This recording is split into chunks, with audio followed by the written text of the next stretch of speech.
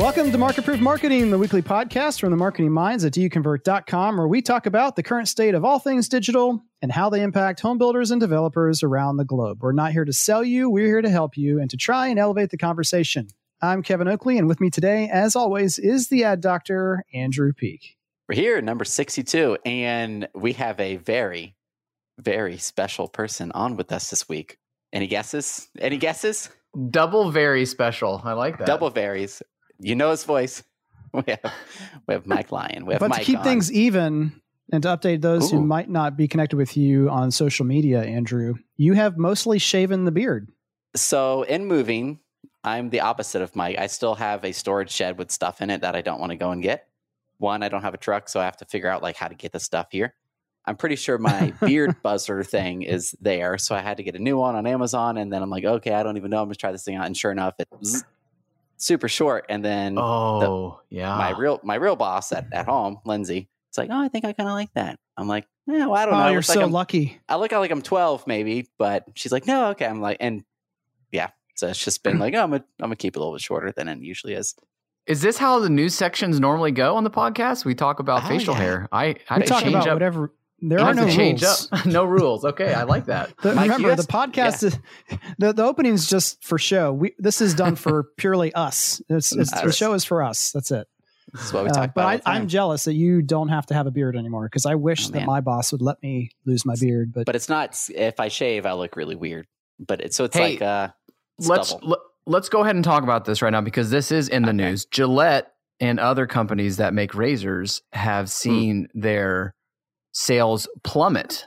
Not plummet, I shouldn't say that, but they're going down because more men are wearing beards, and they're excited about it because, finally, I don't have to worry about shaving. It's actually acceptable in the workplace. It's trendy, and they're losing money. Dun, dun, dun. Anyway, nothing to do with home building, but I remember when I first started in home building, and they told me I had to shave and wear a tie.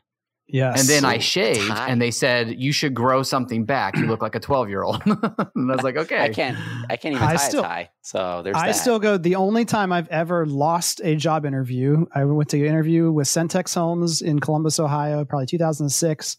I wore a tie, not even a jacket, just a tie. And I think the guy's name was Wayne. He was the division president at the time, Wayne Zill.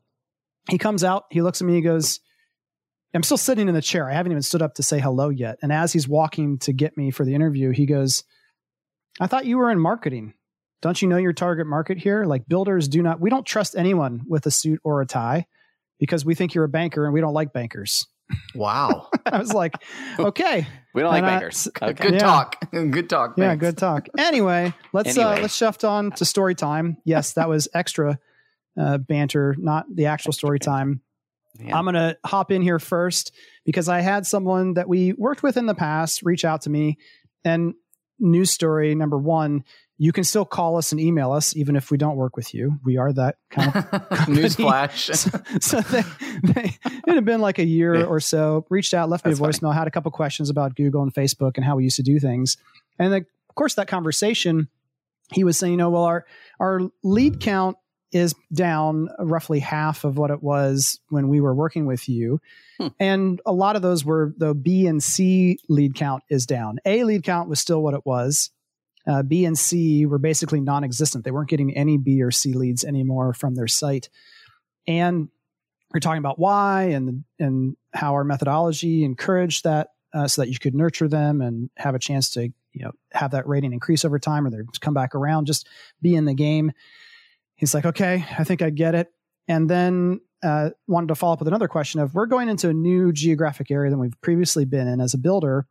And I was just curious, Kevin, if you would still recommend going heavily digital in that experience, or if you would, since it's a new area and we need to get name recognition, if you would encourage use of billboards and radio and television. And I paused so that it would appear that I was thinking thoughtfully about it first.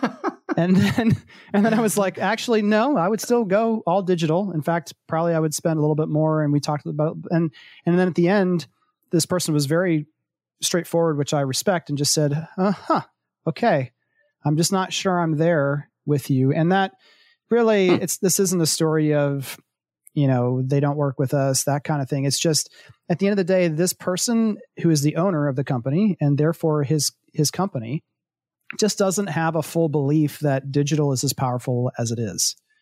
And so even though the conversation started with, I really wish I still had these B and C leads, because, by the way, when they looked at their numbers, they had gotten around 10 sales, which was like 15% of their total sales volume, from B and C leads that they were no longer getting. So he saw value in that. But at the end of the day, when it came down to where am I going to put my dollars, he just doesn't have comfort level in today's world.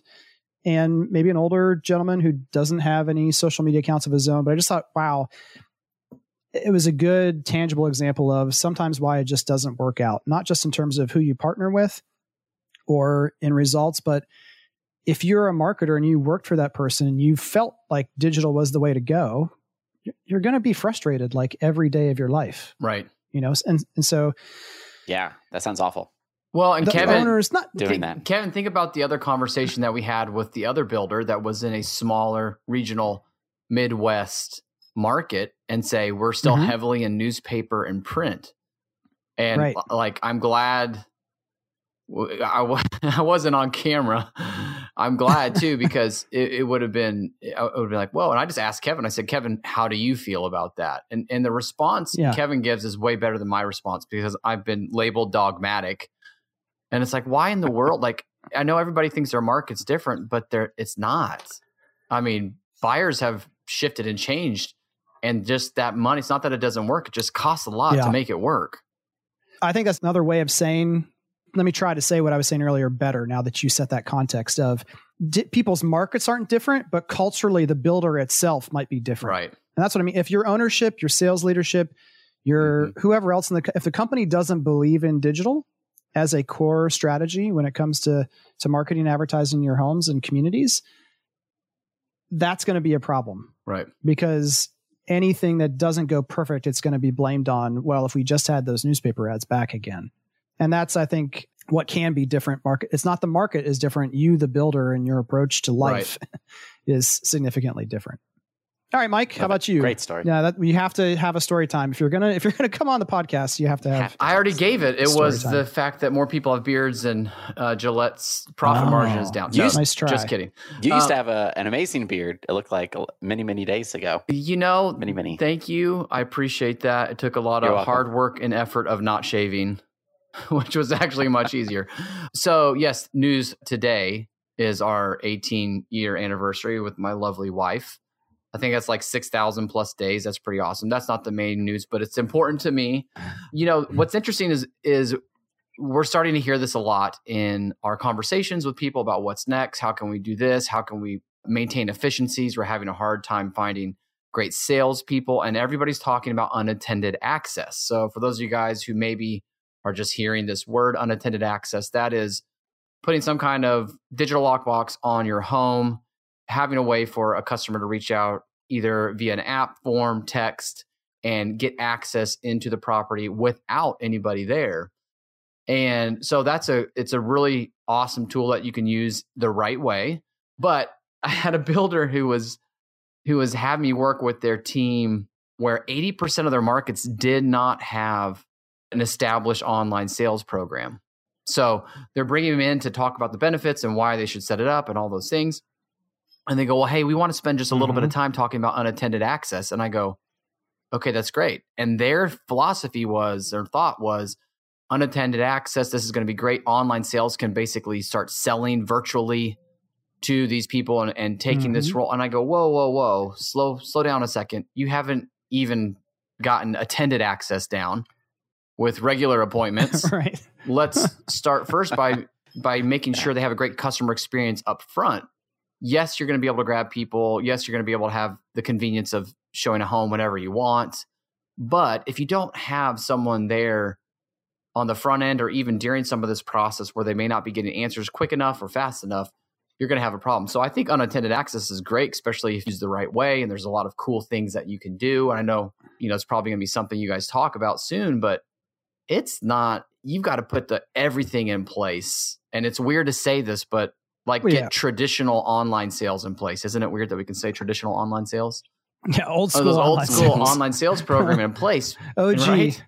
And so I think it's great, but layering that in and really defining as an organization and a company the difference between someone who's managing leads, working inside sales versus actual on-site sales. And even though you may not be there in person, you're still selling. It still takes time. You still have to work with that customer. It's still a longer conversation. So even though it's virtual, technically unattended access, that doesn't mean online sales or the online sales team should be managing that as well. Does that make sense, Kevin? I mean, it does make sense, but I think the other thing is you start tiptoeing into this and trying it and learning and iterating and growing on this. It also, if you have an old established online sales program, it's easier to wrap that around this, meaning the online salesperson probably doesn't have the time to talk for 20 minutes while they're walking through the home when they have other leads coming in and they need to be fast and responsive. But pre-qualifying, pre-screening, getting the CRM, making sure that everything is set up properly before unattended access, and then circling around afterwards or continuing to nurture that person, you're just going to end up at a better place if you have a good online sales program to wrap around that unattended access. Yeah, experience. That's my news ripped from the ground. That's not an article. That's a real life story. Is that how that works? I don't know. That's story time. Okay. Is yes. Story is real. That's it. Story is real. Andrew, you got one? I got one, and this is a fun one. It's outside of the home building industry, so it's a little something new, but it's really not outside. So I have a buddy in Tennessee, right outside of Gatlinburg. Real great area. Home of pancakes. I know. They I don't love know how he pancakes in lives Gatlinburg. in that area. I can't stand it. I don't know. That's Anyways, mean. that's not the point. He's like, and he does digital marketing for much smaller businesses in that area, as you could imagine. It's not very dense. He's like, hey, I got this one. We do SEO. We do Facebook. We do Google Ads. Like, they do everything for this person, like a full agency and print. Like, all this stuff is for a mover. And he's like, here's an email that he sent to me. So I looked at it, and it's like, a paragraph long. Essentially, it's like they don't know what is causing what as far as sales. Everything is making sense. They're very busy this year, all that stuff. But they don't have any way of knowing, like, where is our weakness? Like, so they don't know how much traffic are we getting? How many leads are we getting? How many of those calls that we're getting are qualified moves or whatever terminology a mover would use? How many are the actual size move we want, or the in-state, out-of-state, all these different scenarios? And so I'm like, I don't know how you're doing any of this, because there's no numbers. You can't like say, oh, you're not closing enough, or you're pricing too high. It was just, and his worry was the attribution of like, we don't know if it's coming from Google or Facebook. I'm like, does that really matter at this point? You're only spending like $1,000 a month on your ads. You don't even know if you could double your sales if maybe it's pricing the issue. Could they double the revenue if they just adjusted the pricing? Is that why they're losing sales? So I don't have the end of this story, but I'm like, why are they getting wrapped up in this 4-letter? In my mind, it's the 4-letter word attribution, because it's so difficult to make it perfect where everyone wants it perfect, when the bigger opportunity is just figuring out where in there. I feel like people give the funnel a bad word. They're just trying to come up with new buzzwords. What's the new one? The flywheel or something silly? I'm like, whatever it is. Flywheel, the bow tie. Who knows? It's your sales process. Double funnel. The double funnel, upside triple down. reverse funnel. The beer funnel. Just where in the sales process is their opportunity, is what I essentially was like. That's your money right there. Like, where in the sales process do you need to I hope I get it? hate mail or hate calls for saying this. But I have to. I'm feeling feisty on a Friday. I think. Oh no, feisty Friday. You know what? I think one of the best ways to get attribution is today, Andrew. Ooh, I need to know. What is it? There's a create new annotation button in Google Analytics. Ooh. So what I mean by that is literally just saying, like you're creating a history mark. I started this campaign. I ended this campaign. We made this new initiative.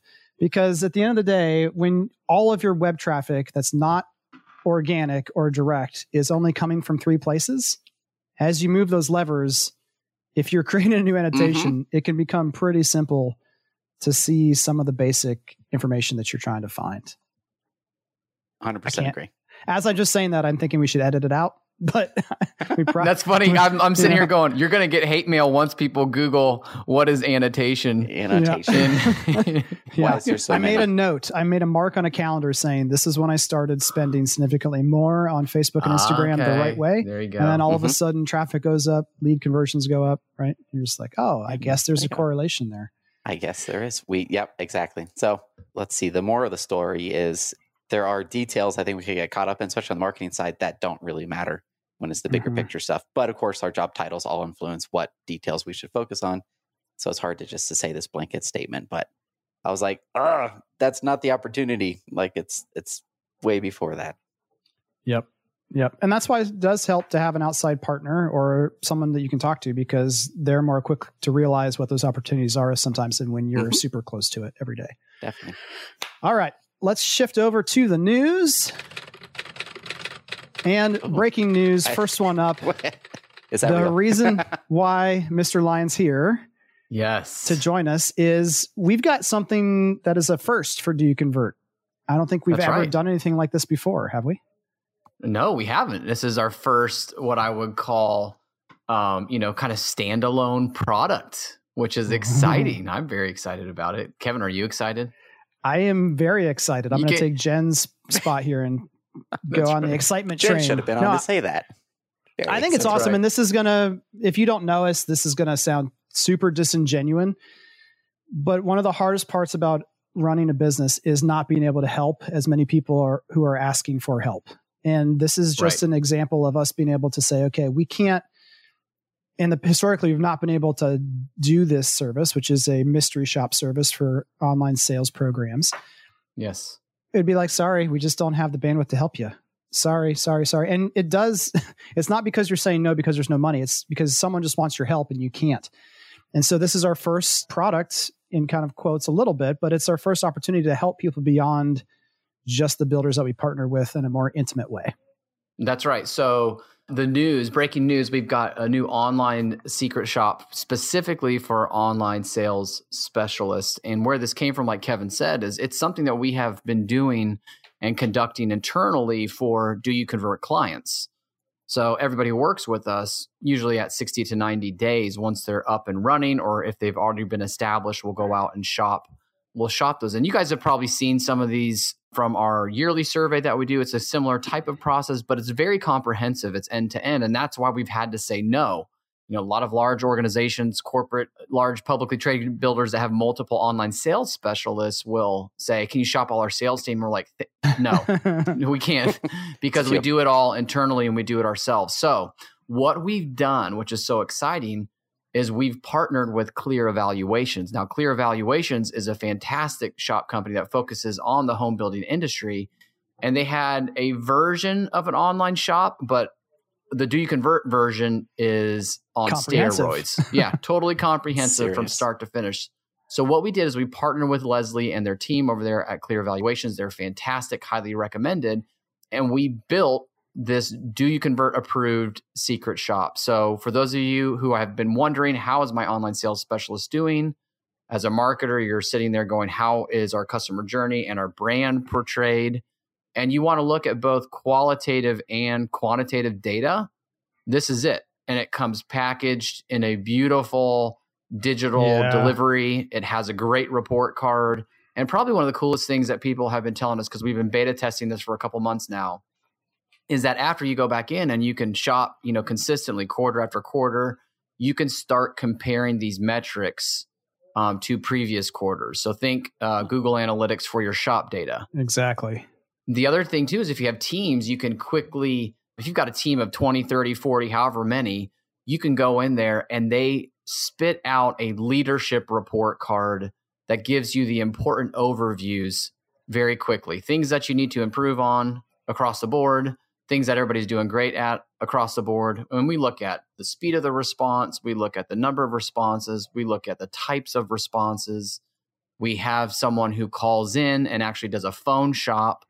And then we go and we set an appointment. Obviously, that appointment's missed because this is a imaginary person who's not going to show up. But we want to track not only what's happening during the follow-up process, but what happens after they set an appointment. So this is what makes the handoff process. This is what makes the Do You Convert shop so everybody wanted it, and we just didn't have the bandwidth. Well, finally we do. And so we're super excited about launching that out. If you guys want details, it's going to be up on our website. I'm sure we'll include links to the show notes. Links to the show notes, now.doyouconvert.com/secret-shop. if you happen to be sitting around and you can go there straight away. I think one of the most exciting things to me, well, the two parts are, one, the dashboard is killer, because back in the day, and we'll have Leslie on in a couple of weeks to talk more about mystery shopping in general, but the dashboard is so different than when I was around doing this at Miranda, for example. We still got VCR cassette tapes of the shop and like a faxed over scorecard that no one ever kept in any type of like historical reference way. It was just you passed, you didn't, and the next time kind of forgot what their previous score was. I love that. And I also love the fact that you and Jen spent a lot of time with Leslie kind of setting this up. It wasn't, they were already doing an online shop and we just put our name on it. It was literally reverse engineering and saying, we're not willing to compromise how the shop is done and how much detail there is in it. We just want to teach you how that process works and then use your amazing system and process and good customer experience that we've heard so much about to make all this work for everybody. Yeah, that was interesting because she goes, oh, when I walked her through specifically what we were doing and I was showing her our shops, which, by the way, despite being a digital company, our delivery wasn't that great either, right? We didn't have this platform. And so she goes, whoa, we don't do this. And she goes, we're going to have to rework everything. I said, that's okay. Let's rework it. If you're up for it, we're up for it. And she was, and the end product is absolutely amazing. So we're very excited to put this on the news section of Market Proof Marketing. Could we tease that dashboard, like a screenshot of some sort? Or is that? Oh, sure. Heck yeah. Because that we sounds can super pull cool. something. Like, yeah, let's show that thing off. Yeah, what we need to do, the hard part is kind of stripping out the data of who the builder is, but we need to we need to show somehow in a video, like this is how you can manipulate the data, because it's truly It's very similar to a Data Studio dashboard for those of you who are familiar with that. It's interactive, you can click in, you can sort, filter. It's just it's a great portal for all that information. Yeah. All right, speaking of great portal, hey, how about that syndication site Zillow.com? Have you heard of that one? I've heard of it. The other news item we've got is an Inman article titled, Zillow is still losing money on every home it sells, but not as much as it was 6 months ago. Oh, okay. And so currently, on average, and I believe this is just on the specific home itself, Zillow lost nearly $3,000 in every home it sold in the second quarter after taking into account interest payments, according to their latest earnings data that was released not too long ago. 786 homes sold. Average sale price of the home was $248,000, so just under $250,000. Now, here's a quick breakdown, and then we'll talk a little bit more. Home acquisition, so buying the home itself, $224,000, roughly $9,500 in renovation costs. Wow. $2,500 to hold the home, interest payments, and then selling costs, i.e., paying an agent on the other end, I guess would be most of that, as well as other fees, $10,600. Interesting. Leading them to a total before interest expense, $247,000. So basically making like $1,300, but then ultimately losing $2,300 basically. So they're losing money. So the interest is not the issue. That's just there's a couple things here. Let's break them down. One is ultimately, and Rich Barton, the CEO, kind of talks about this in the article, when more of the folks purchasing the homes, because they acquired a lending company, Mortgage Lenders of America, once they start making money off mortgages and other ancillary kind of add-ons to that process of buying and selling, that carry loss is gone, right? So they're just trying to be first to market in as many markets as possible, or quickly catching up to Opendoor and others. Right. And there's another article from a gentleman named Mike Del Prete, I'm not sure how you pronounce his name, that I read a couple weeks ago that said, actually, according to his calculation, when you take into headcount and everyone else, all the other systems and processes behind the scenes that they have to put in place to be able to add a new market and say, we now can buy your home in Columbus, Ohio, for example, that it's actually closer to $50,000 to $60,000 loss per home. Whew. That they're in terms of all of the build out of the necessary pieces of this process to make it work. And what it made me think of, and I like your guys' perspective on this, is I think Mike actually came up with this saying, Mike DePreti, is that red is the new black. And this is across all companies. But what he means by that is Amazon, if you remember, had a couple quarters in a row where they were hugely profitable. And then it's almost like Jeff Bezos said, guys, we screwed up. If we're heavily profitable, that means we're going to have to pay taxes. We missed it. Like, go spend more money, scale faster, expand Amazon Prime more, do whatever. Like, we don't want to be profitable at this point. And of course, I'm not saying Zillow doesn't want to be profitable, but it's almost like profit doesn't matter. You've got to get that scale or you're going to lose to someone like an Opendoor. Yeah, I think, it kind of goes in line with what the Uber news, where they're losing another $5 billion the second quarter, and they're losing money on every ride that you hail, but their numbers are up, their rides are up, and it's all about just getting that market share. I think it's a land grab right now of the iBuyer program, and they know in order to basically go out there and dominate and not only be right now, Zillow is real estate, just like Facebook is social media, just like Google is search, but Zillow is not buy my home. I mean, first of all, people don't even know that can happen. And then when you have Keller Williams coming up beside you and everybody else saying, we're going to do this just because we don't want to be out hustled by Zillow, I think they're just getting out there as fast as they can. But it's crazy to think about that science experiment and how much it costs, because it's different when it's not a $25 Uber ride, it's a $250,000 house. Yeah. I mean, that's a lot of money. Andrew, you put in our internal Slack conversation last week, there's a house that was purchased by Opendoor and they've already lowered the price. Was it 50 grand? It was 50 or so grand. It was actually a house that fit when we were looking for a home, like the circle, like our radius that we had saved on Zillow. So they keep updating it with me because it's been in there forever. So I get the email every week or so. Yeah, Zillow keeps trying to help sell the Opendoor listing. Sell it. And now what's interesting though is the home is finally at the point of this estimate. Like, it's 2,000 more than this estimate now.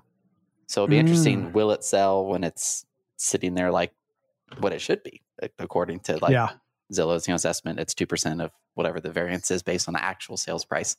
Yeah. Yep. So I wonder, I know you guys have talked about this before, but the interesting thing is what happens when the market swings. And yes, they'll have insights and data on it, but that still doesn't change the fact that you're sitting on inventory that's going to have to be reduced, used or new. It doesn't matter, right? It happens. And so they're just going to get clobbered if they're going in already taking a loss. Yep.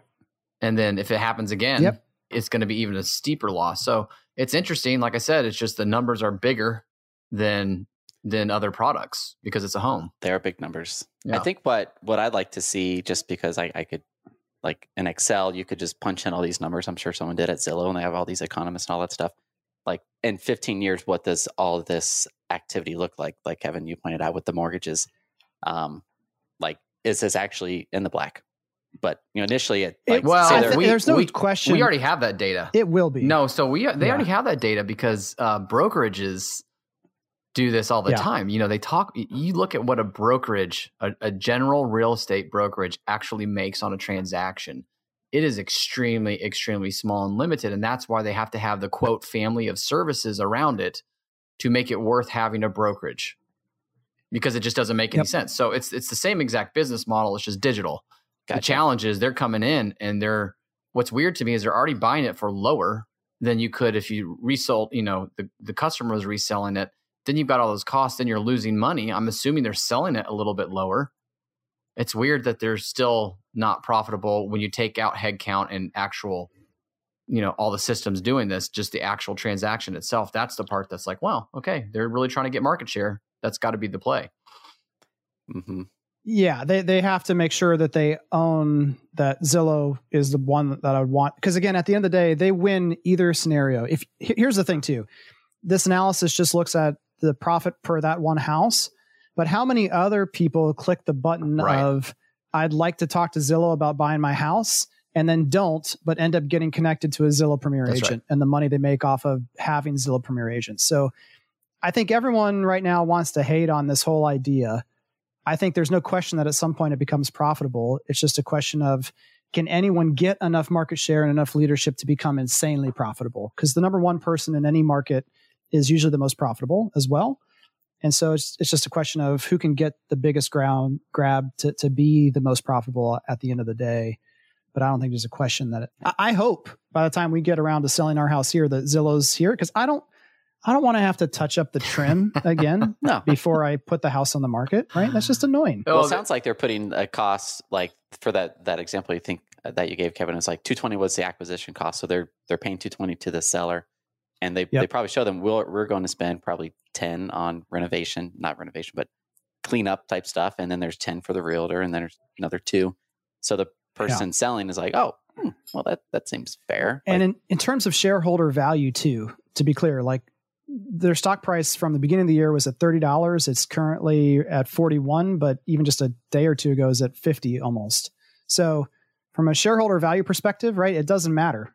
And that's why I say the red is the new black of, it doesn't really matter if we're losing money as long as their revenue growth continues to skyrocket the way it has quarter after quarter since starting this program.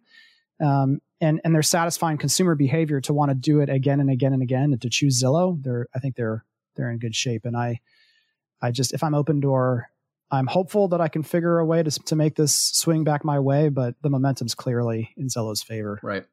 Hey, can I add a news item? I was just thinking about this. I know we didn't send anything beforehand. Let's take a vote. Andrew, you okay? Yes, I'm okay. Okay. Okay, we allow it. Allowed, approved. We just found out recently that the National Association of Home Builders, the Nationals, so I don't know if anybody's probably listening to this is familiar with that, hopefully, they are now allowing for the first time to online sales teams to submit. So it used to be online sales specialist or sales counselor of the year. Online sales specialist of the year was only for one person. Well, there's a lot of teams out there, 1, 2, or 3 people in a market, et cetera, et cetera. Now they are allowing, even though it doesn't say it publicly, you can submit as a team. So I think that's super exciting. And a team is probably most likely to win, I would imagine. Hopefully this first year. It's just a better story. I think that'd be great. You would think. I didn't like... Better story, bigger numbers. I didn't like this person when I first came. It was like Step Brothers, the movie Step Brothers. They didn't like him at first, but now we're fast friends and we share everything. And so that's really cool that they're starting to do that. And they just opened that up to start submissions for that for this year and the Builder Show. All right. Well, we have exciting news for everyone. Jackie has made it. She's joined the podcast. Yes, I am here. Fashionably late. We're going to start over for you. Let's go back to the beginning. Well, and that means we can take a quick break, get Mike out of here, and we can get on to our 360 topic of the week, which is what's everyone talking about right now? The questions that we're getting just every day. Sometimes it feels like every hour. The same 5 questions that people all want to talk about. We're going to talk about them together as a little family here, and we'll be right back.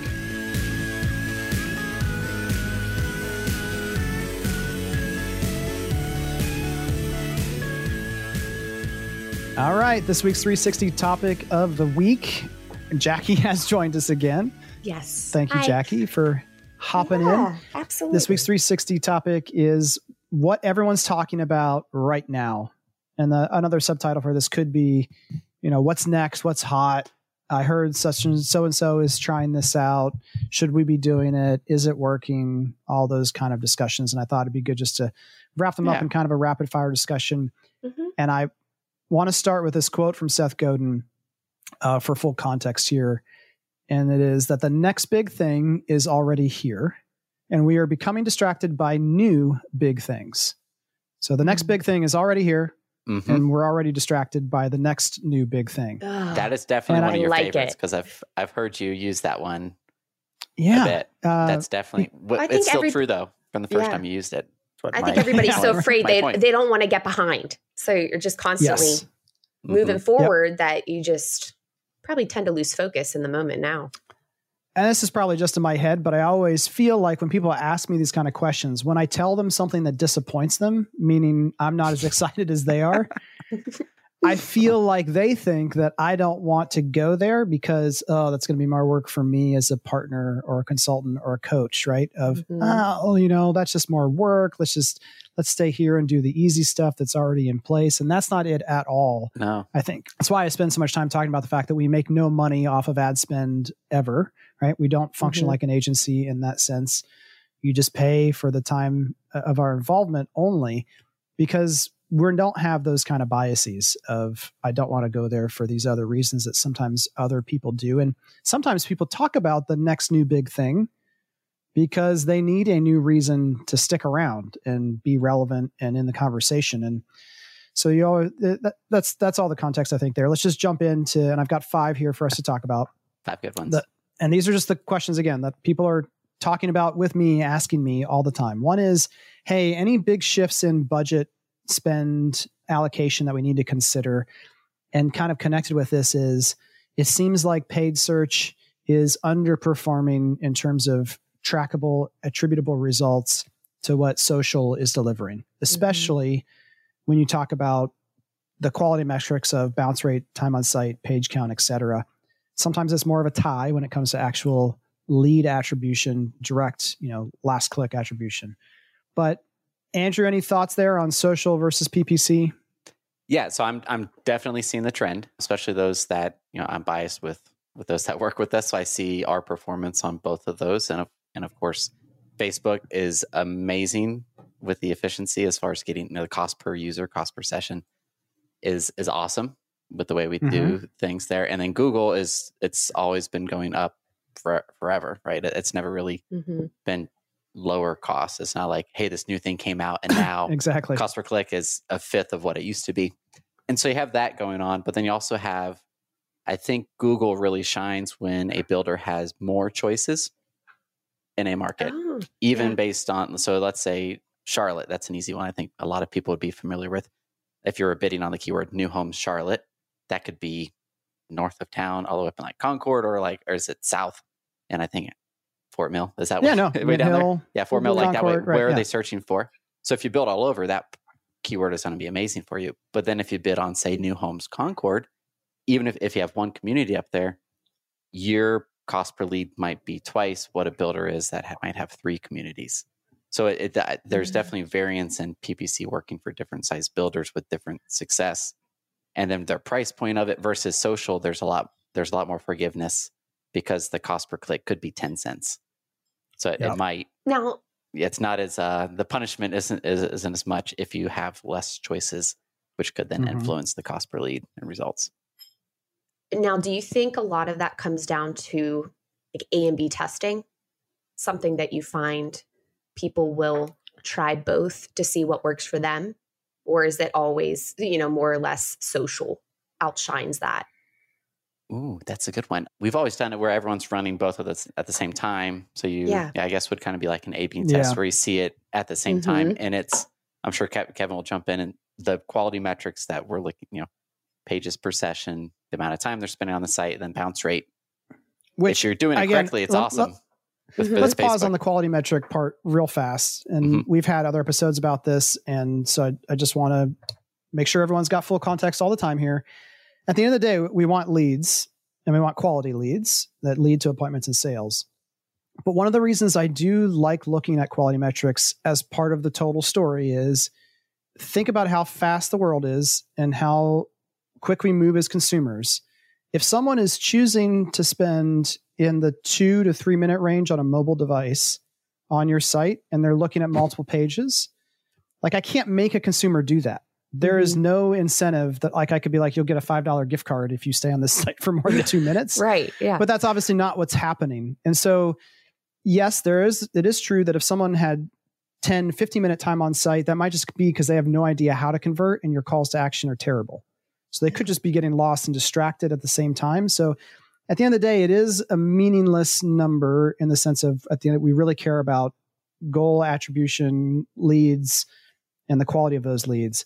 But when you're talking about, I just think it's important to talk about the fact that when the consumer is voting with their time and attention, there is still something important to look at there at the same time.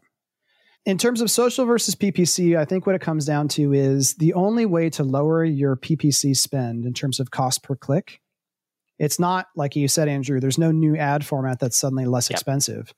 The only way to do it is to have a better and better brand, ironically, right? It's the same thing with SEO. The best way to win the SEO battle is to have people type in Heartland Homes, Columbus, Ohio, instead of New Homes, Columbus, Ohio. That's the way you win. That's how you would lower your PPC across the board, is if you build an amazing brand but at the same time, I hear the ad doctor's voice saying, but if they're searching for your brand, would you want to spend that money all on PPC because they're looking for you anyway? Yeah. That's a hard one. And social just does such an amazing job. I can't overstate how well the artificial intelligence works on Facebook and Instagram at finding the right people, not just who will click, but also who should see it and be exposed to the ad, generally speaking. Great. And because people are spending so much time, if you think about the idea of inventory of ad space to be shown, which at times Facebook has said has become a problem, right? Too many people want to advertise, not enough people spending time on their devices in the app to show a good ratio of real content to ads. Mm-hmm. But generally speaking, what are people spending a significant amount of time doing every single day? They're in there. Yeah, they're on there. And so the inventory is still larger than the inventory of new homes geography, right? So your 100%. cost is just lower. Mm-hmm. Yeah. It's just lower. And so we are seeing, and we talked about this a little bit last week, Becca and I did, when you guys were all on vacation or enjoying your best life, whatever you were doing, leaving us on the podcast by ourselves. But, the spend is definitely going more towards social. And I had an interesting question. Someone asked me, hey, Kevin, you've talked a lot in the past about finding the right tipping point in an ad medium and finding the right balance between quality and what you're paying. What is the tipping point that you've seen for home builders when it comes to Facebook and Instagram paid advertisements? And I had to pause because I really don't think I've seen that yet. Meaning I've seen people who have spent way too much money and tactically they're doing something that's causing the results not to be there. But if tactically you're sound, I have not yet seen a tipping point of you are clearly spending way too much and getting way too little back when it comes to paid social. I agree. And I think we've seen some big numbers. We've seen some big numbers too. Like where we're like, no, that's too much. And we're like, oh, well, we should look at that. That is crazy. Right. Cool. Right. Which kind of goes back to the inventory thing. Like if your ad performs well, say relevance score, you're looking at that on your Facebook ad, like Facebook will give you the inventory because they want your ad versus someone else who doesn't have that. So there is inventory in that aspect. Okay. We could keep talking about this, but the question is, sometimes it just boils down to, I feel like I'm not spending enough on paid search. And the answer most of the time is, as long as you're getting good results, you're probably fine. Yep. You don't need to spend more. The faucet used to be, maybe this is the best way to end this, is the faucet used to be, if I need more traffic, I turn on PPC spend or I turn it down. That faucet is now completely on the social end. 100%. And PPC is all about maintaining the highest quality keyword list you can and just focusing on that. Okay. That was too long. We can't spend that much time on all the rest of these, but these are all fun. Unattended access is definitely the new hotness. We've seen articles. CBH, I think, made a brilliant move from a PR standpoint saying, just across the board, we're going full on unattended access. Maybe the first builder to do that. At least that's what the article from ProBuilder talked about. So kudos to them for jumping in and making that happen. But when we talk about unattended access, we're talking about using an Enter Now or smart lock, sometimes cameras, sometimes iPods on wheels, where people are doing FaceTime, but giving consumers access to a model or an inventory home to access whenever, wherever they want. And that is definitely something that everybody wants to know about, and who's doing it well. What do those initial results look like? Before I talk about who's doing it well and results, just kind of, and we've talked about this again on episodes before. How do you guys feel as a consumer? Would you want this? Jackie, you could go first. So now when you say unattended access, this is outside of a virtual tour per se? This is actually getting access via key code to go into an inventory home at 7:30 at night if you want to. Ooh. With your husband. I like that personally. At least for us, and we're talking about new parents over here where our schedules are all over the place, and having just flexibility, being able to do something spontaneously, because that's how life works over here.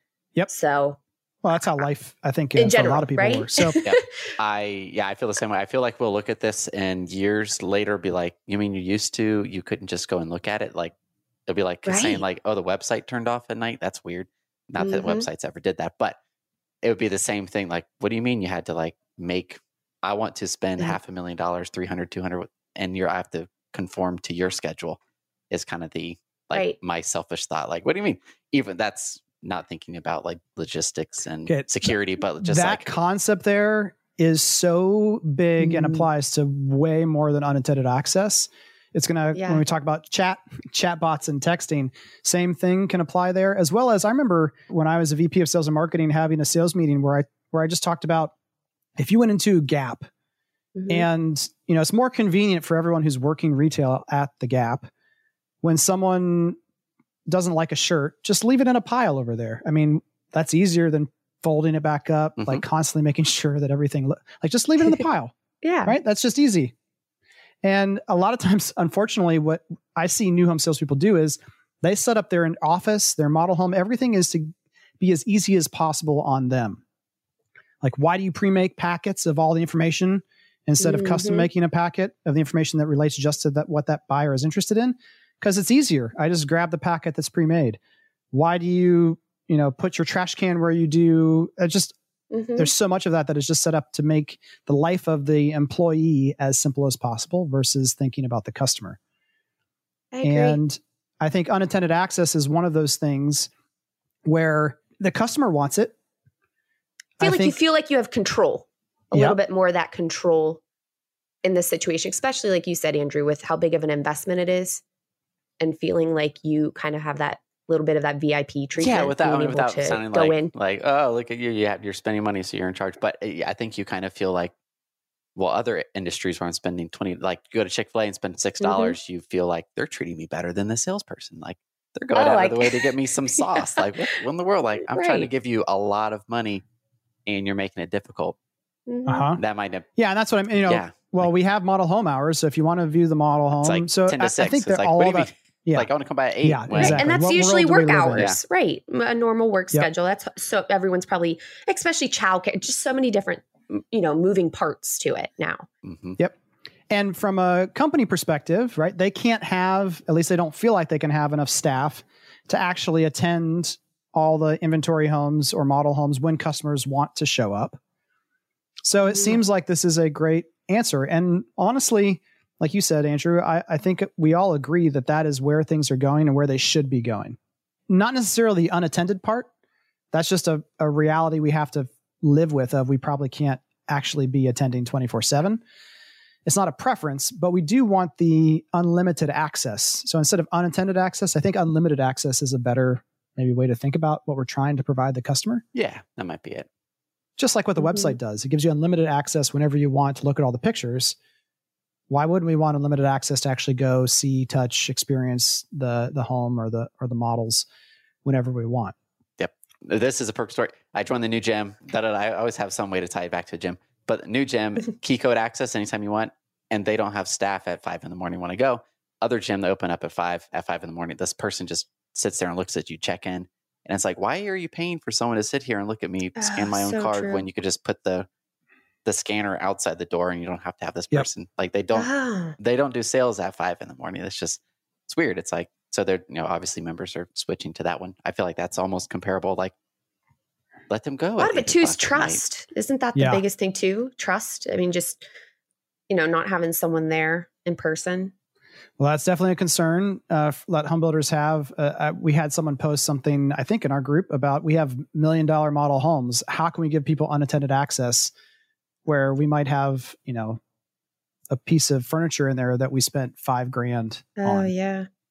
What if it gets stolen, et cetera. And that's where services like Enter Now and other places where they make you either scan a credit card or a driver's license or something. So, also there's a safety concern of, getting access to a home unattended late at night, if something happens.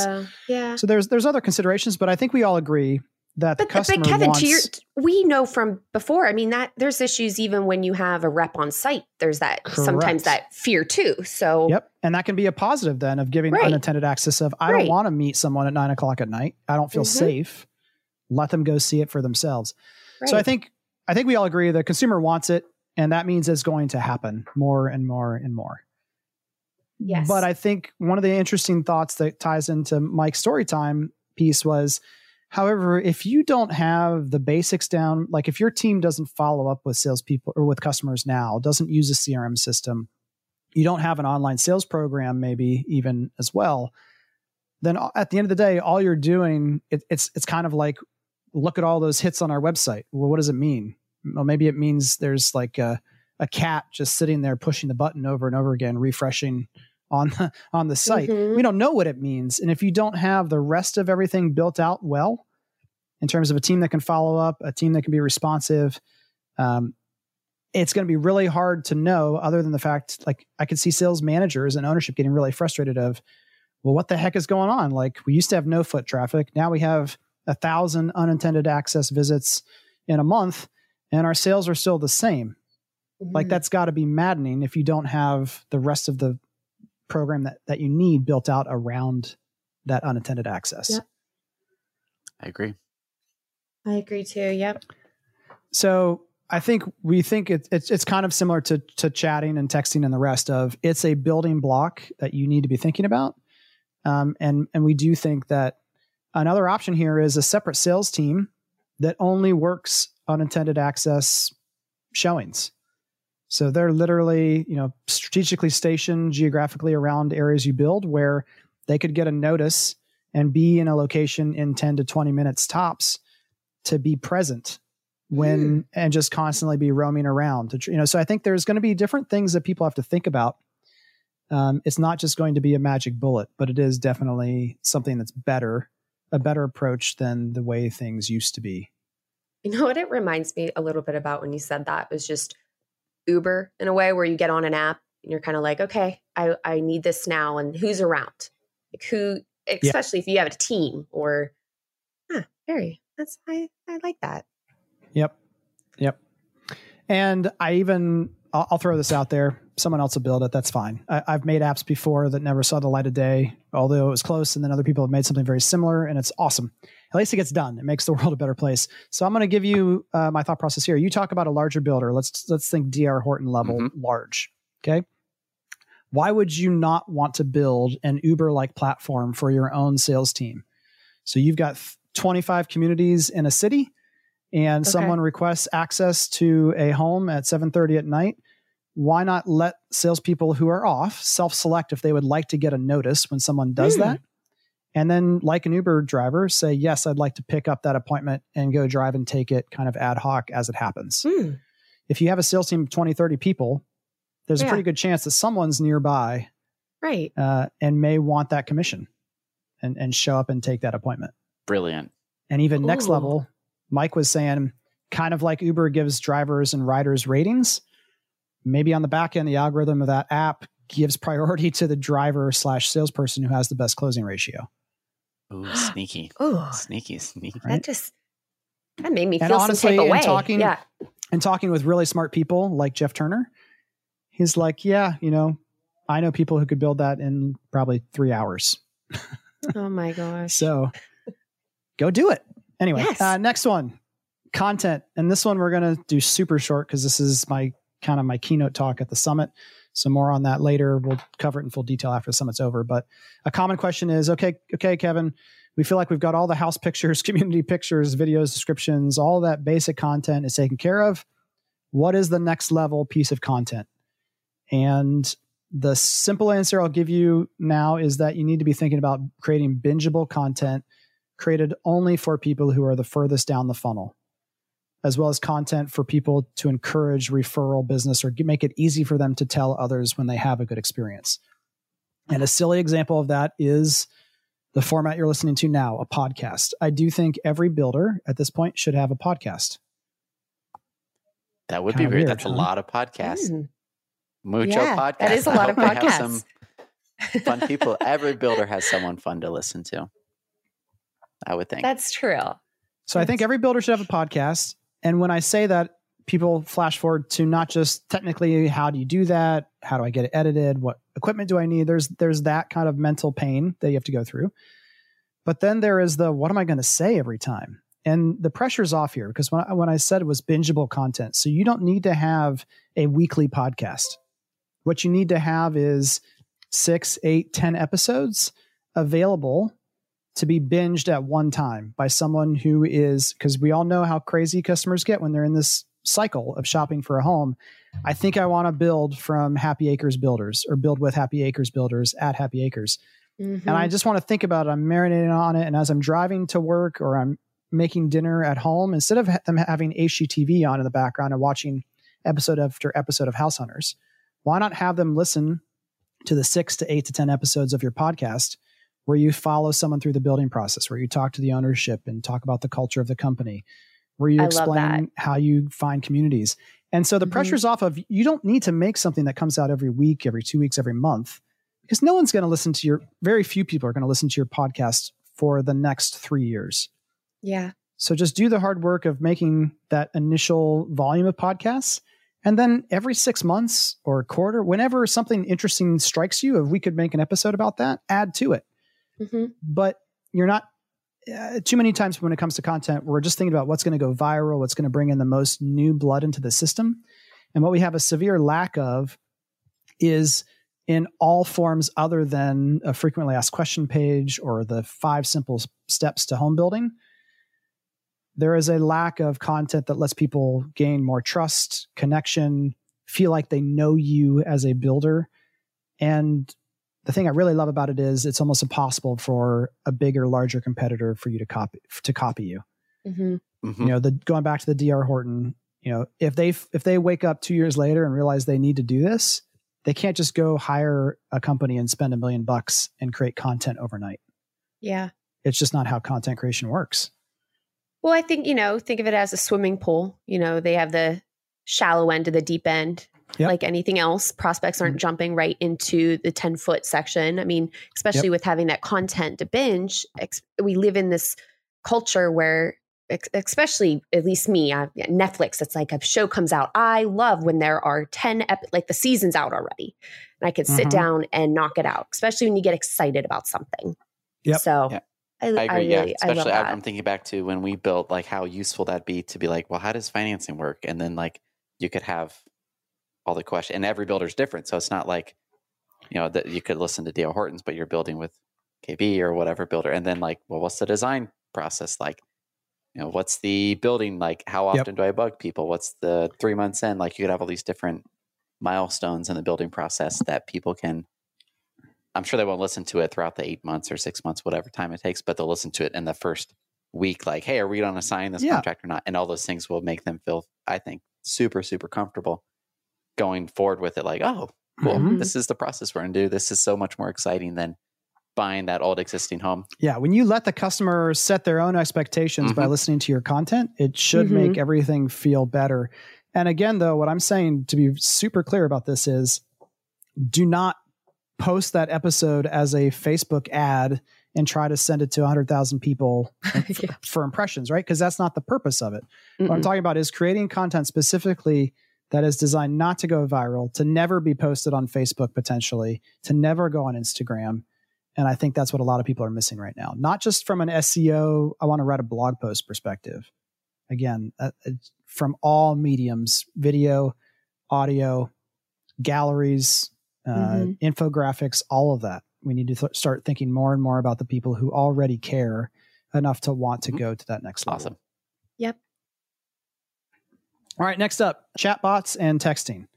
So this one, kind of the quick answer is circle back to the unintended access part and the convenience part of, we know customers want it, and we know that for some reason companies are unwilling most of the time to do it what I would say is the best way, meaning having actual trained human beings available to help you in a way that an automated system cannot in today's world. Even the best chatbots are basically just, if it's a chatbot experience in advance, it's trying to filter out the lowest common denominator question, which that's okay. At some point, it's almost like when I worked in a call center, you guys tell me if this is just me making this up, but there are certain places you call into where about a minute and a half into going through multiple menu systems, you're like, I'm pretty sure this is so that they can say that on average, they answer a call within 15 seconds, but there's like a minute and a half buffer of I've got to listen to menus before I could actually get to a real human being. So in essence, like the human being ends up with this minute and a half to get off the other call, to be prepared to take the new call. And sometimes I just feel like that's all we're using automation for, is to just slow things down and try to get them to hang around long enough for a person to jump in. I agree as well. I 100%. Yep. So back to when we had the gentleman from Door on, and he was talking about the Amazon Go stores and how they're saying to the public that they're using artificial intelligence to have these stores that require fewer people. the reality is that there's a lot of those things that are flagged by the AI system that then a human being has to do the hard work of looking at multiple camera angles. What did they really purchase? What should they really be charged?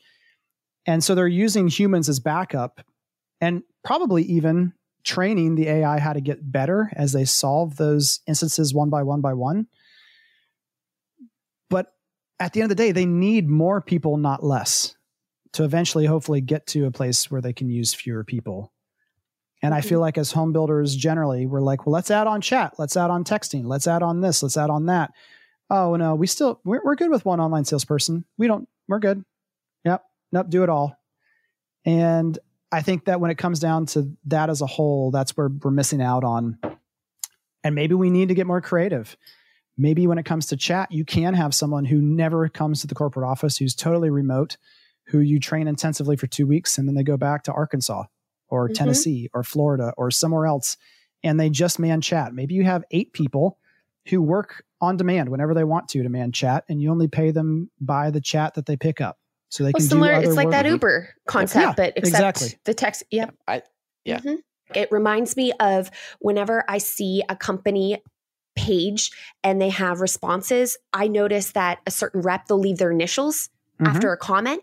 And it reminds me of that as well. There's a handful of different people responding back to people on whether it's Facebook or Twitter. And it's kind of cool because in that sense, it opens up that spectrum to more people being able to be quick, jump in if they're there. Yep.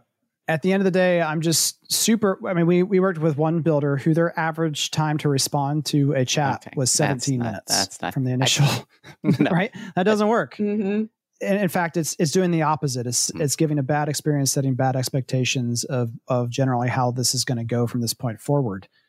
And just, I wish companies would be more open to getting creative with how they get the humans instead of just saying, we give up. We're not even going to try humans because they're too expensive, too hard to train, to find, whatever.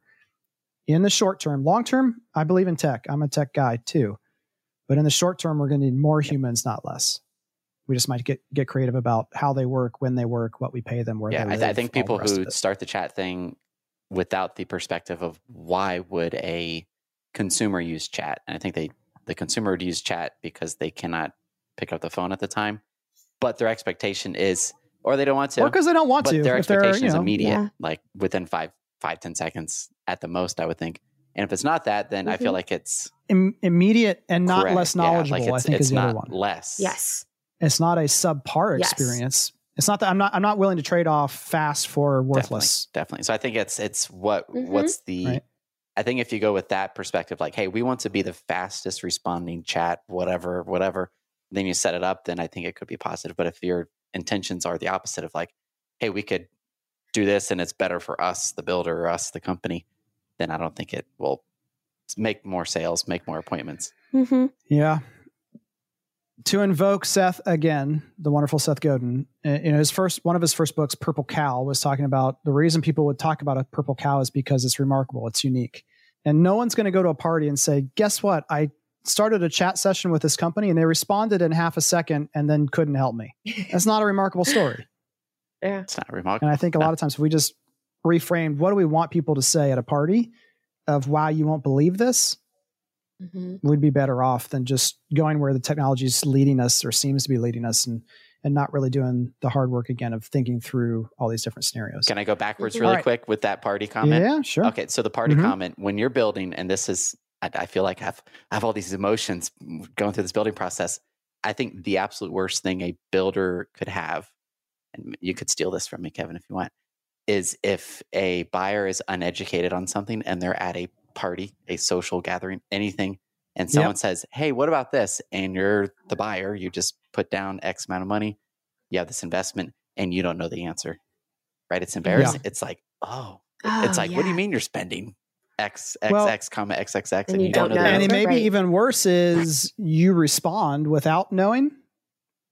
And I think this is somewhat related. I don't know. It just looks everyone my like energy's bad. It's like, ugh, I don't know. Yeah. And so the podcast I think is about it this way. Perfect thing for it. This is why we're getting our house painted right now.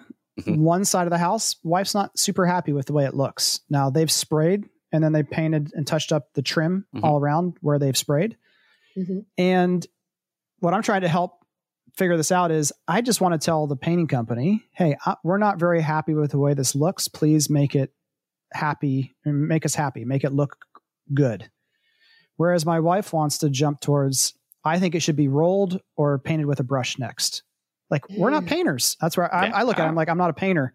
I don't want to tell them how. I just want it to look good.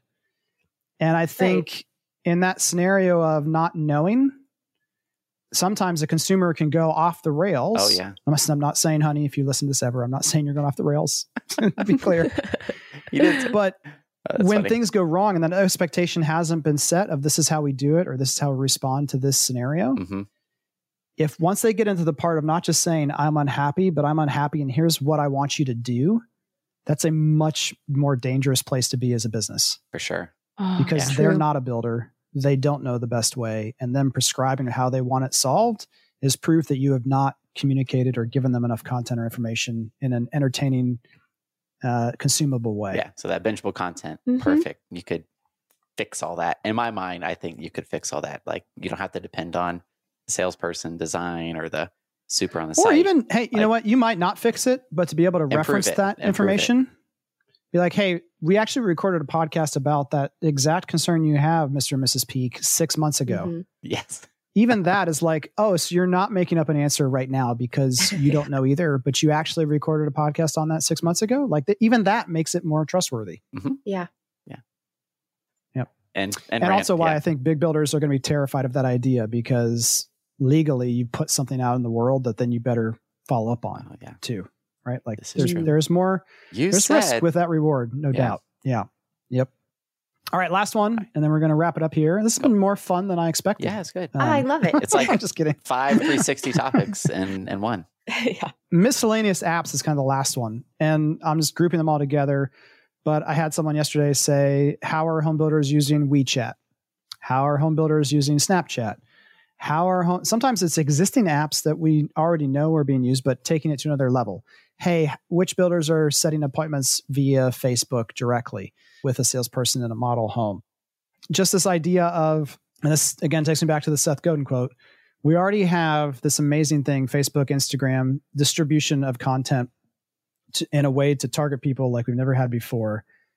And instead of doubling down and figuring out this thing that works better than anything else right now, let's start. And I get it. Again, you always want to be testing and being aware. Like I have talked before, I'm on TikTok. I do have a WeChat account. I am on, what's the other one that's like WeChat? Shoot. I don't know. I'm an old man with apps, phone. I'll be honest. Like I'm like that too, Andrew. Oh, WhatsApp. So we got WhatsApp. We got WeChat. I love it. I use them. I stay aware, but I would never focus my creative time and attention there to much extent until I have the base. Like if there are still car fires throughout your company when it comes to struggling communities or processes, you don't have, it's not okay yet. You don't have that extra time. You haven't solved all these basic processes, procedures where it generally works most of the time without a crisis. Then you have the ability, once you grow and move beyond those, to start testing and exploring. And you should always be aware of it. But I think part of and I'm going to talk at both sides of my mouth now, and then I'll shut up and let you guys give your opinion. When I say talk out of both sides of my mouth, it is also frustrating when someone says, you know what, that's a great idea. Now, who else has done that? And you want to say, well, that's our opportunity, right? Yeah. When you're saying you do it, it's kind of like it's the question and the answer posed in two different ways. When you ask me who else is using WeChat, what you're also could be saying is, if we did it, does that give us an opportunity because no one else is? Like there's two sides of, I want to do what everyone else is doing and be cool and hip. And maybe I should do it because no one else is doing it, because it's not just cool and hip, but I could get to that place first and win by being first.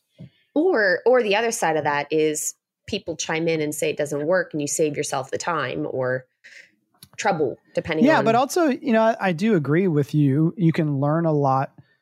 But again, it goes back to filtering out how you're getting that information. If it's a trusted source that you believe doesn't have a bias, that's one thing. But most of the time, going back to, we interviewed a Justin from Sterling Homes, Edmonton.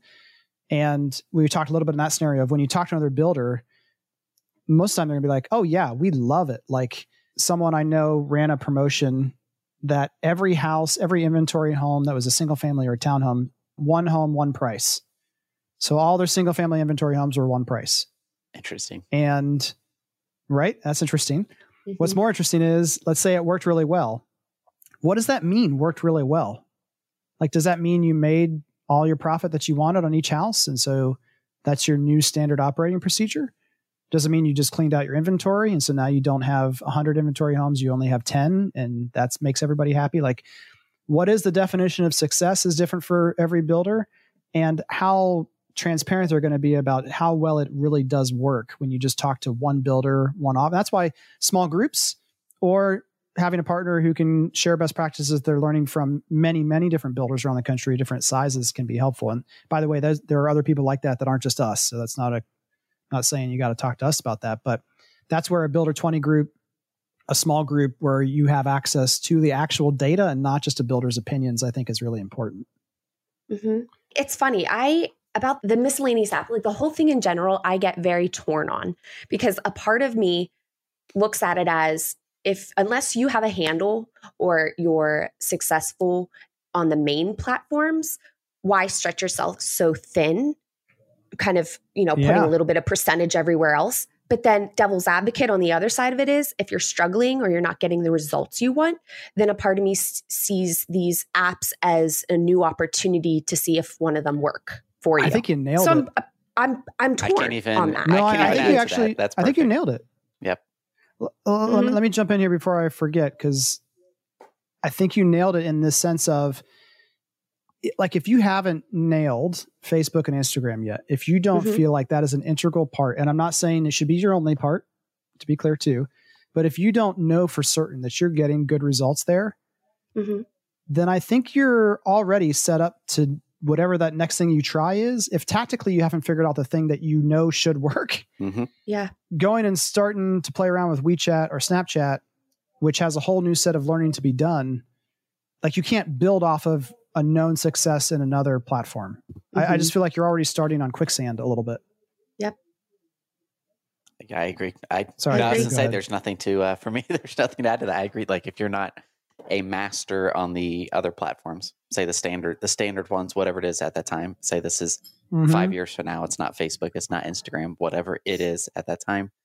Like, there's no reason to, go ahead and if you want to set up the accounts in your OCD about, like, hey, all of our usernames have to match, do that weird, right? You've got the brand name, thing, sure, but it's not going to make an impact. Well, it's back to being on the wheel, always chasing that new thing that you somewhat pull your attention away from the main. Insert the Seth Godin quote here, ones. The next, right? Exactly. But here's another really silly analogy to try to make my point about knowledge in one app will help you in others. In that, like, I know Central Ohio better than anywhere else in my life because I've lived there the longest. I grew up here. So I think I've talked about this before. If I travel somewhere, when I'm asking someone a question about this part of town, like if I go to Baton Rouge, Louisiana, when they say, oh, this is the area everyone wants to be because of the school districts is amazing, it's number one in the area, it's kind of only has infill mostly, like in my mind, instantly I'm like, that's Upper Arlington. That's Upper Arlington, Ohio. That is that's how I correlate that.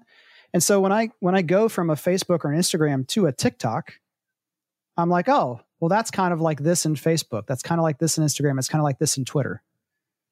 And so that's where I just think really understanding deeply the ones that you know are working now ultimately help you learn the others faster because you have reference points. And that's the only way I can keep different geographies straight in my head is to, you say Concord, North Carolina, I think Hilliard, Ohio. That's the correlation in my brain. Yeah. Relative. It's all.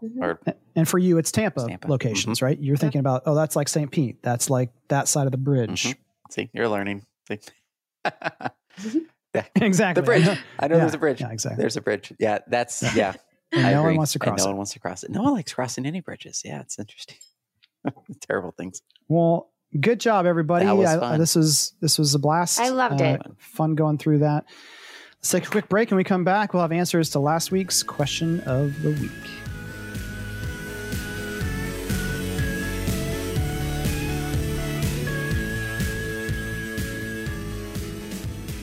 So last week's question of the week was, yeah, let's get to it. Yeah, what is your favorite nonfiction book on any topic that you've read in the last year? So audiobook or written book, but it has to be within the last 365 days that you really liked. And this was for a prize, and surprised, not really, but because we weren't asking you, what does your builder suck at the most? There were a lot of questions or a lot of answers to this week's question of the week. Andrew, this was a good question. I'm impressed with how many answers are. It was. We want to give first last names, or wait, am I picking the winner? Do I get to pick the winner? We're not picking the winner yet. We're just going to answer. Read the answers. Yeah. Born a Crime, Trevor Noah. If you're familiar with Trevor. Ooh. Let's see. Actually, I don't know that I am. I mean, I've heard the name, You've but seen who is him. Trevor? I know you've seen him. He is what's the network? He's the host on. I'm terrible with details. Yeah. Oh wait, that's right. CNN, right? I think it's CNN. Yeah. One of the two. Okay, I feel bad. I know who you're talking about. I'm Googling it right now. There you go. Googling it All right now. There you go. Stuff. Let's see. Ryan, Alone on the Wall by Alex Honnold. Yeah, I don't know. Pair that book with a viewing of the documentary Free Solo, and he says it's amazing stuff. Let's see. It's about free solo climbing, which sounds like a terrible life choice. This is that Netflix documentary. Yes. And he gave a TED Talk. El Capitan, right? Without ropes. Without ropes, yeah. I feel like you got to have. Okay. I have my own thoughts on that. I'll keep off air if you're doing things like that. Like there's something wrong. So. I know what you mean. Yeah. I mean, if you make a mistake, you're dead. It's not That's even just because we're probably not extreme sports fanatics. Absolutely. No. Like my stomach drops when I skip the step walking downstairs. Like I. Yep. Yeah. Oh boy. Yeah. Martha has Never Split the Difference. It's a great book on negotiation by Chris Voss. A lot of folks had this one in here too. Building a Story Brand by Donald Miller. Jackie Lipinski at American Classic, who was on the podcast, she broke my heart one time when she told me that she didn't really love Predictably Irrational by Dan Ariely, which is like one of my favorite books of all time. But she really, really liked Building a Story Brand and highly recommends that one. And I've read it. I do think it's good as well. Just helps you kind of understand how to reverse engineer what that story should be for your company. Let's see. What else we got here. Yeah. Oh, it's cool seeing a lot of, audiobooks. That's a big one. The Girl Who Thought in Pictures, the story of Dr. Temple Grandin. And someone had here like Girl Wash Your Face was one I saw. I saw another one, Girl Stop Apologizing. It's Renee Garcia recommended that one. And we have to read, I feel like we just had him on, Kevin, with Outhouse. Read his. They'll all have B in them. And it's making me uncomfortable. The Big Bad Book with Bill Murray. Buddhism for Dudes. Big Shifts Ahead. They all start with B. Thought that was interesting. But three at the same time. I've been slacking on my summer reading. I don't know about you guys. So it's so nice that there's this list that I can go to. I'm telling you, and this is just, if you've ever done the Strengths Finder survey, my number one strength is learning. Like if I don't learn something new every day, I get depressed. And so I know it's a hack built into myself. If I'm not feeling good, I turn on an audiobook and instantly, as soon as I hear one thing, it's like going to a seminar or a conference. You're just like, I'm good. You had your bar of chocolate. You're good to go. Yeah, exactly right. Good to go. Aaron Kennedy, Shoe Dog by Phil Knight. That's a great book. The founder of Nike. Ooh, I listened to that one. Oh. Yeah, that was a good one. Meredith Oliver, The 5-Second Rule. Yep, that's a good one. For the life of me, the summary of that one's missing but I have read that and I do remember liking it. I need to read it again in hopefully 5 seconds or so to catch back up. But I do remember liking it. I just ordered a book. Educated. Oh yeah? What'd you do? I did. And I haven't started because it's Unbroken. I have the Amazon title here and the book is right in front of me. I just haven't started it yet because I know it's daunting. The font's like font 6 and there's like 500 pages. It's a World War II story of survival, resilience, and redemption. I don't know all of it because I haven't read it yet. He was POW, and then I think he went to the Olympics, and it goes into like all the details of all of it. And the reviews on it, you're like, oh, okay, this is like it's very detailed on all of it. But that's what makes it a great book because it's honest. So that's we'll see it. We'll see if I don't know why this matters at all, but I'm trying to look up. I think the longest book I've ever read was the Truman biography. And let's just see how many pages are in that. 1,120 pages. Oh my Okay. gosh. I read that when I was a ninth grader, I think. Oh Because my when I was a kid, Sounds amazing. I love it. Some people texted me when they heard that I hate horses. So here's another interesting fact about Kevin Oakley. I do hate horses. I do like pancakes. And when I was a kid, I was not paid an allowance. I was paid to read.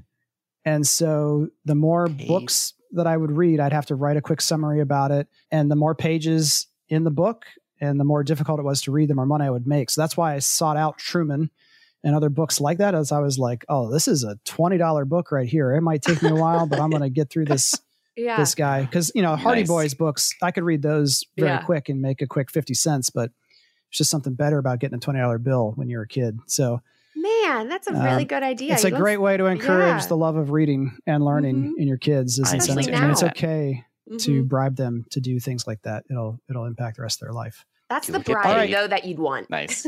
Yeah. Okay. I think we are going to have to play Spin the Page to pick this, because unless you guys have I feel like everyone's given a lot of good notes here. I'm just spinning the page up and Spinning down, the page. up and down, Can't which I pick guess a makes the people previous winner somehow. I know this is getting harder. Sarah, has she won before? Sarah Joyner? I don't think so. I don't think so. I'm looking at profile pictures. I don't recognize it, but she could have just had a new profile picture. And as I'm going to her profile, she actually just posted on August 7th, any great book recommendations. So that's cool. I think you need an Amazon gift card to get on those. So manages Joyner Homes. Got it. Oh, well, and she's from Ohio. Homes, of course. It looks like. There you go. Newark. Even better. But we'll get you that Amazon gift card. Congratulations to Sarah. Awesome. All right. New question of the week. Man, didn't think about that one, did we? We didn't. Oh, man. Usually we're sneaky and we could get it. Let me. Unintended access? Something about that? Or? We should do, one of our 360 topics. Yeah. Thoughts Andrew to the rescue. Just made up the question of the week on the spot. Does your builder currently use unintended access of any form, or are they looking into it? Are you sniffing around the hen house trying to figure out if you should dive in? That's terrible. But is your builder currently using unintended access in any form? If so, if you want to share, that'd be awesome. If not, are you considering it? Is it something that you're looking at doing on the near horizon? I think that'll be interesting. I'm excited to see these answers. Mm-hmm. All right, that'll do it for this week. For published articles, blog posts, videos, and more, check out doyouconvert.com. It's also the best way to find out how to connect with us on Facebook, Instagram, LinkedIn, and everywhere else we are online. Have a great week. We'll see you next time. Bye, everyone.